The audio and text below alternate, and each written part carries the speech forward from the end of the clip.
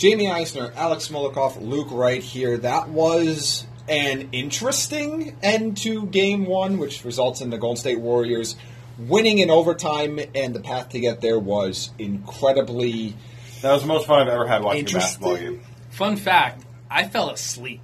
So did J.R. Smith, so it's all good. When I woke up, I had no idea what had happened. I just looked at Twitter, and I saw a wall of outrage and memes about J.R. Smith. Honestly, not if I'm almost jealous. Like, I wish I hadn't seen what happened and could just try and piece it together Memento style through Twitter. That would have been a lot of fun. It was it literally. I didn't even try to find the clip for 20 minutes. I just looked at all the memes and I'm like, come up with J.R. Smith goofed. Oh, I did.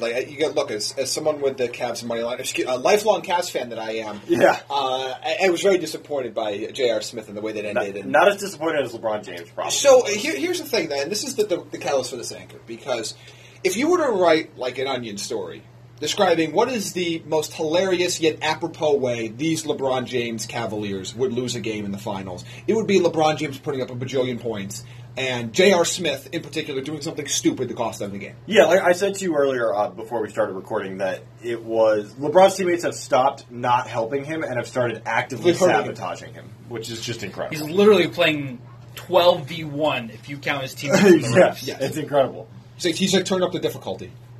It's a Hall of Fame mode now. Yeah, Hall of Fame mode. Yeah. But this interesting thing that Alex Smolikoff found, and it was this narrative going around Twitter, and I'm extremely intrigued by this. And the press, it's this. It's LeBron's legacy is going to grow greater for being swept in this series than Kevin Durant will be for getting his second ring. Let's take the sweeping part out of it for equation. Let's just say LeBron losing. Yep. Let's say it's not 7 games, it's not some valiant performance. They lose in 4 or 5 or whatever. Everything we thought they were at the beginning.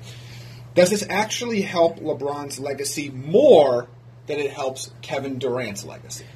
I'm very torn on this because for a lot of different reasons. First of all, legacy talk always is just a very subjective kind of gray area.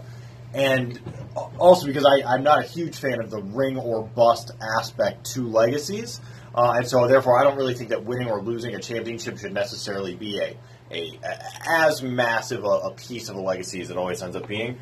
But at the end of the day, it's weird because I find myself agreeing with the overall concept of it. In that, I think for the first time really ever, I think people are really saying it really doesn't matter if LeBron James wins this finals as far as his legacy is concerned, because his teammates are so bad, and that was solidified last night.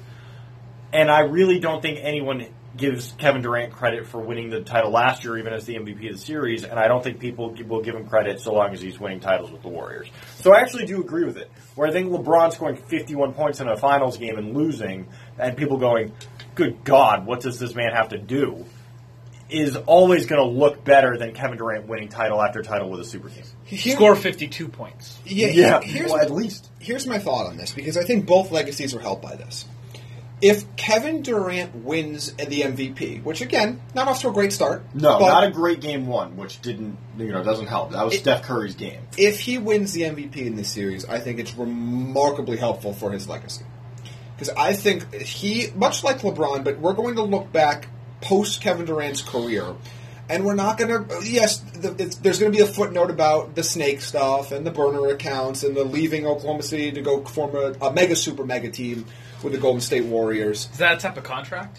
It might be soon, the way the league's revenues are going.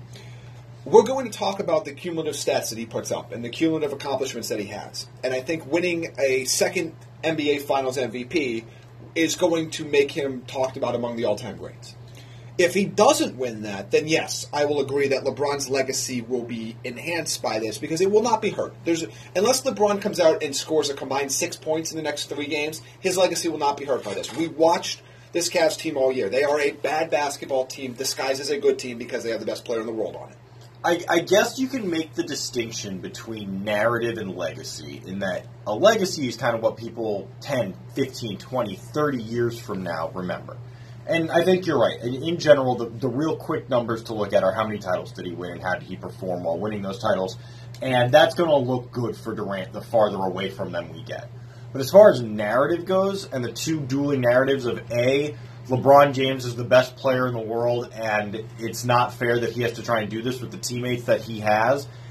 And the narrative that Kevin Durant is this weak sellout, taking the easiest road possible to win titles with the best team ever assembled while playing LeBron's team of misfits, those narratives are going to, in fact, be built upon with what happens in this series. Like, I still don't think anyone this summer is going to look at Kevin Durant as any better with ring number 2 than he was with ring number 1 or before he won any rings with the Warriors.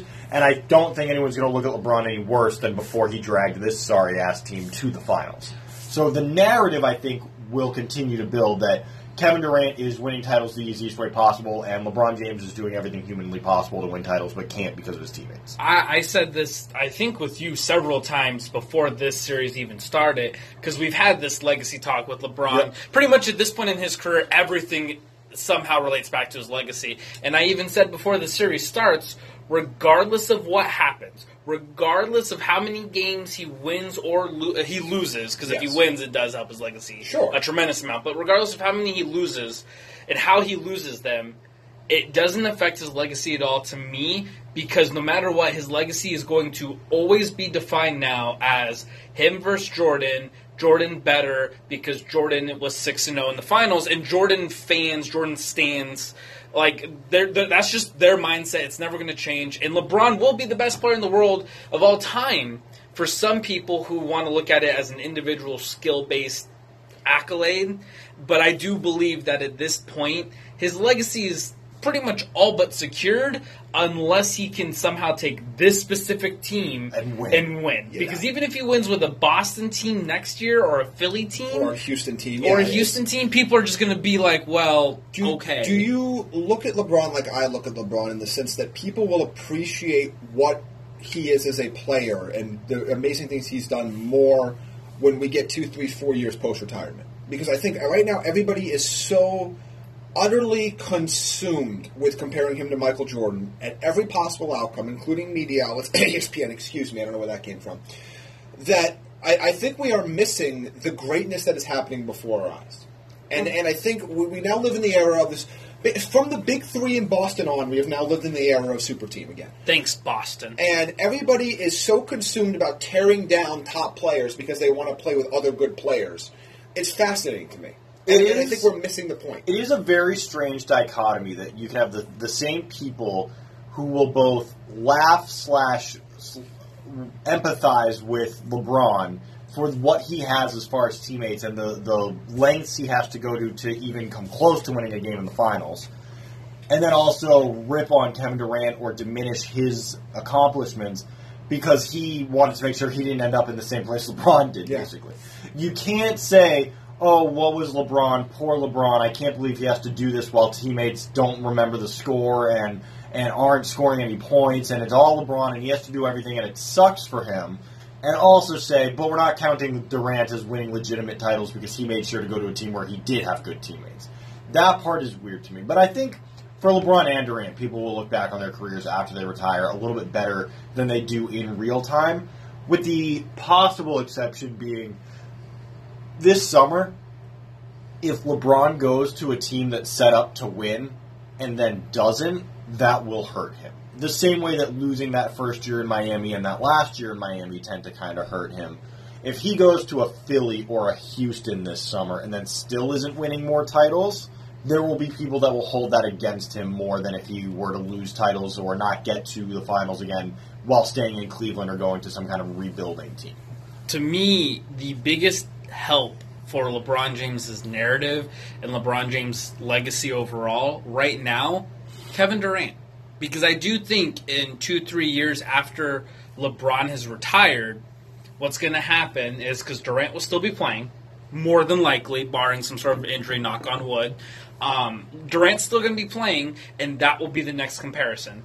That will be is Kevin Durant better than LeBron James? And everyone's going to say no, because LeBron James had to carry those sorry-ass Cavs teams to the finals, and Durant went to Golden State. Yes. very plural. And so to me, I think surprisingly, Kevin Durant's actually going to be the biggest help for LeBron's legacy after LeBron retires. I agree with that point for another reason as well. I think it's because people are going to look at this. I mean, we had an anchor before about LeBron becoming the underdog in this series. People are going to look at the super teams, and they're going to say that they're going to look at that and say what LeBron is doing is even more impressive because he didn't do that right now. Even though he did his super team gimmick in Miami, and he's going to do it again this offseason, I believe. I don't believe he's staying in Cleveland by any means, but I think people are looking for somebody to vanquish the Warriors now. And I think that LeBron's already done it once. If he can somehow do it again, even with another team that's not the Cavs, I think it's going to help his legacy even more. Yeah, I mean, the whole super team thing really, it just took a weird loop, I think, as far as the way people look at them. Where when Boston did it, it was kind of fun and exciting. And then when Miami did it, it was, there's your answer to what Boston did. And then when the Warriors did it, I think people are just sick of it, and I don't think people want to see. It's funny that super teams have become such a thing that a team with James Harden and Chris Paul became a plucky underdog. Yes, because they weren't as super of a team as the team they were playing. So that's where we're at with that, and I do think that what LeBron does this summer, and then what he does beyond that with whatever team he chooses, will be a big factor. And I think what Durant does, if and when he leaves Golden State and goes elsewhere, will also be a factor in his legacy. But this idea that LeBron is going to look better losing this finals than Kevin Durant will look while winning it is certainly something that I at least understand in a real-time analysis of what's going on. Where LeBron's going to be putting up 45 a game and losing, and Durant can play, again, not a great game one and come out on the winning side because that's the way these teams are set up. To me, it's very simple. If Durant wins the MVP, his legacy will be the one that gets the most enhanced by this. If he does not, then clearly in this argument, LeBron James, with his team actively fighting against him, as Smolikoff pointed out earlier, he is going to build his legacy even in a loss. And I'm sorry, Jordan fans. It's true, and it's deserved.